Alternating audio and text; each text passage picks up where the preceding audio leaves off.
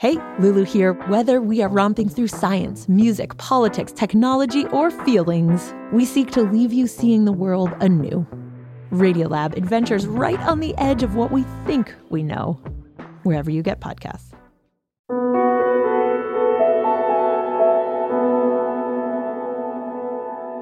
This is The Takeaway. I'm Melissa Harris Perry. On January 3rd, Keenan Anderson returned to the familiarity of LA for what was supposed to be a short visit. He looked forward to embarking on a new professional career. The California native was on the cusp of a new role as a high school English teacher in Washington, D.C. Instead, Keenan was killed by officers of the Los Angeles Police Department. Keenan's uncle remembers him as fearless in the face of challenge and adversity. But even this fearless young man could not endure being shocked 6 times in 42 seconds by officers of the LAPD. His cries of "help me, please," were ignored. Keenan's friend, Timothy Bundy, spoke at a vigil in his honor. He lost both of his parents at a young age. So he didn't grow up with no mother and didn't grow up with no father. He lost him when he was like 8 years old. Now his son is about to grow up with no dad. He used to always tell me, I'm gonna be there for my kids.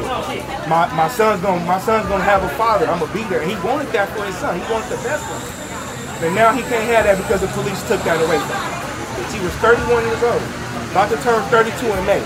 They taking too many lives, man. Keenan Anderson joins the ever-growing list of Black people killed by police, a list that continues to scribble down Black names like a modern-day Book of the Dead.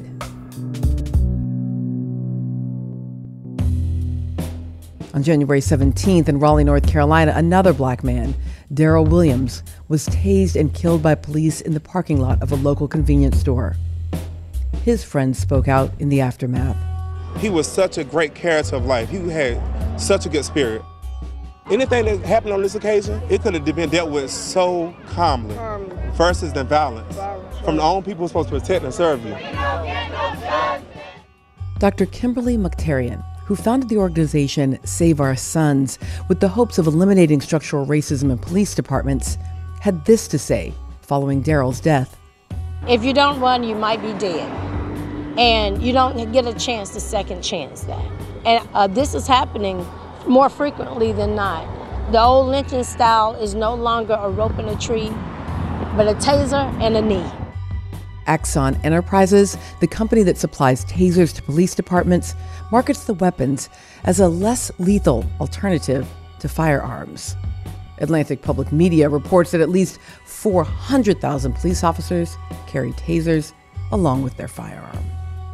My name is Alex Vitale. I'm professor of sociology at Brooklyn College and author of The End of Policing.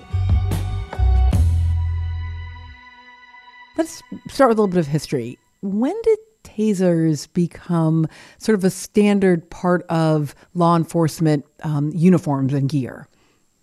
Well, probably about 20 years ago. They existed before that, but there was a kind of gradual rolling out of their adoption across the country. And certainly today, they are standard procedure in a huge percentage of police departments nationally. Let me just ask you to clarify just for a moment. Taser is both the name of a thing and the name of the company, is that right? So Taser was the company that originally patented the design for a conductive energy transfer weapon. Other companies have developed analogous technologies and marketed under different names, but they all work in essentially the same way, which is that they involve direct contact with the skin and the discharge of a very high electrical charge that's intended to immobilize someone. What was the thinking behind the introduction of the tasers? Were they meant to provide a kind of non-lethal alternative? Were they thought of at the time as sort of cutting-edge technology? They were considered cutting-edge technology, and they were part of a kind of a somewhat long tradition of trying to use technology to reduce the levels of police violence. And the way the tasers were marketed was as an alternative to handguns. The marketer saying, let's put the bullet out of business. And the thinking was that this would save a lot of lives in the process by giving police officers a tool other than handguns that they could utilize in those most extreme circumstances when they felt deadly levels of force might be necessary. Listen, I get that. Like, that reasoning makes sense to me. And it feels like it fits within a long tradition of attempting to use technology in ways to monitor policing and ensure that it is encouraging public safety rather than allowing police violence. I'm thinking even here of things like body cams and dash cams, right? Cutting edge technology meant to be used in that way. Is that the right way to be thinking about these? Well, the results haven't really panned out the way we would hope. And often what we see is that this new technology ends up just representing an extension of police power, of police surveillance, and hasn't really delivered on the accountability or in the reduction in police violence. Why? If you can reach for a taser instead of reaching for a handgun, why do you think we haven't seen this reduction in violence? Well, it turns out that the tasers are not really being used exclusively in situations where a handgun would have been used. That, in fact, the vast majority of taser deployments are in situations where a handgun use would be out of policy and possibly unlawful. Instead, what we're seeing is that it's being used as an alternative to having officers actually put their hands on people or perhaps use a nightstick or pepper spray. So in that sense, it's actually creating a new increased level of police force rather than a reduction in police violence. We'll be back with Alex Vitale of Brooklyn College with more on the deadliness of police tasers right after this.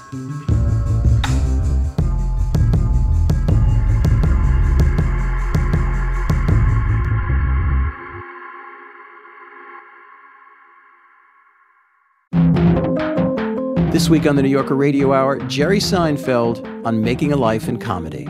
This is a writer's game. If you can write, you succeed. If you can't, you will not make it. Any comedian can be funny on stage, but the bullets are the writing. Jerry Seinfeld on his film Unfrosted and more. That's the New Yorker Radio Hour from WNYC Studios. Listen wherever you get your podcasts.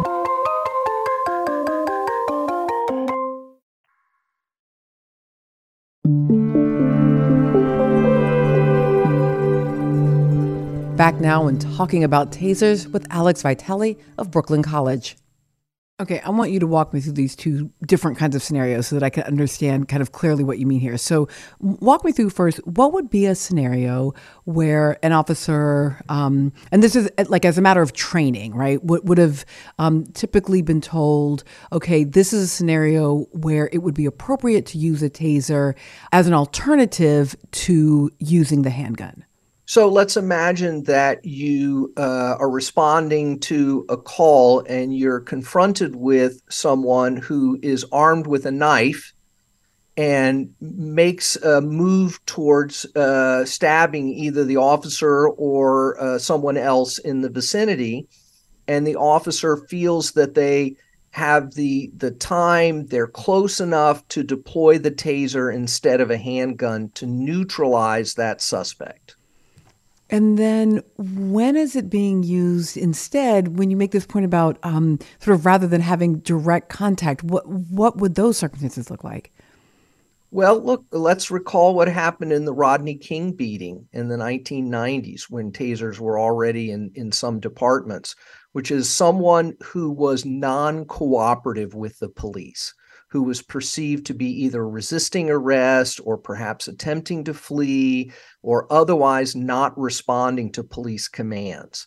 And that's a situation where deadly force is not warranted, but this tends to be the situation where we see tasers deployed the most often. If they're instead being used in circumstances where lethal force wouldn't typically be used, then are tasers more lethal? So the taser manufacturers started off marketing their product as non-lethal technology. And this was based on really faulty research that they funded and then used to market their product. And it turns out from very early on, it was clear that some of these taser deployments were causing people to die. And now it's very well documented, and Taser has been forced to pay out damages and then now has transferred that liability to police departments by issuing a number of warnings to them about, in fact, the lethality of their product. So you're absolutely right. If we're seeing the use of potentially lethal tasers on top of the already high-level usages of handguns, we may actually be seeing an increase in police lethality. I'm also wondering about the accidental discharge of the service weapon when an officer says they were reaching for the taser. So I'm thinking here, just to say his name, Oscar Grant, who was killed, shot by an officer in Oakland, California. I think he was actually a metro officer, a transportation officer, as opposed to an Oakland police officer, because the officer understood himself, and this is at least how it came out in court, he understood himself to be reaching for the taser, thinking he was going to use a non-lethal alternative, made an error, and in fact reached instead for his service weapon. Well, that's certainly not the only case where that defense has been used by an officer who claimed they made that kind of mistake. Part of the difficulty in really precisely assessing all this is the fact that the majority of police departments don't provide clear information about their use of force by officers. And so it makes it really difficult for researchers to have a clear sense of just how often these kinds of usages are taking place. Since we're talking a little bit about the kinds of defenses that get used in these cases, can you tell me about excited delirium, which often comes up to explain the deaths of civilians at the hands of police? Yeah, so this is a concept that had kind of bounced around a little bit over a number of years, but essentially got picked up by the Taser company to use as a kind of explanation for some of these early deaths that were associated with Taser use. And the idea here is that there were anecdotal emergency room observations and observations by police of people who may have been under the influence of some kind of drug and who were resistant or combative in ways that they didn't normally see. And this, gained traction as a convenient way to explain the necessity for certain high levels of police violence. The scientific and medical communities have never accepted the validity of this explanation. This is not understood as a legitimate medical condition and really has been used as part of a marketing and legal defense strategy with no real scientific basis. If tasers were meant to be an alternative, what are the alternatives to tasers?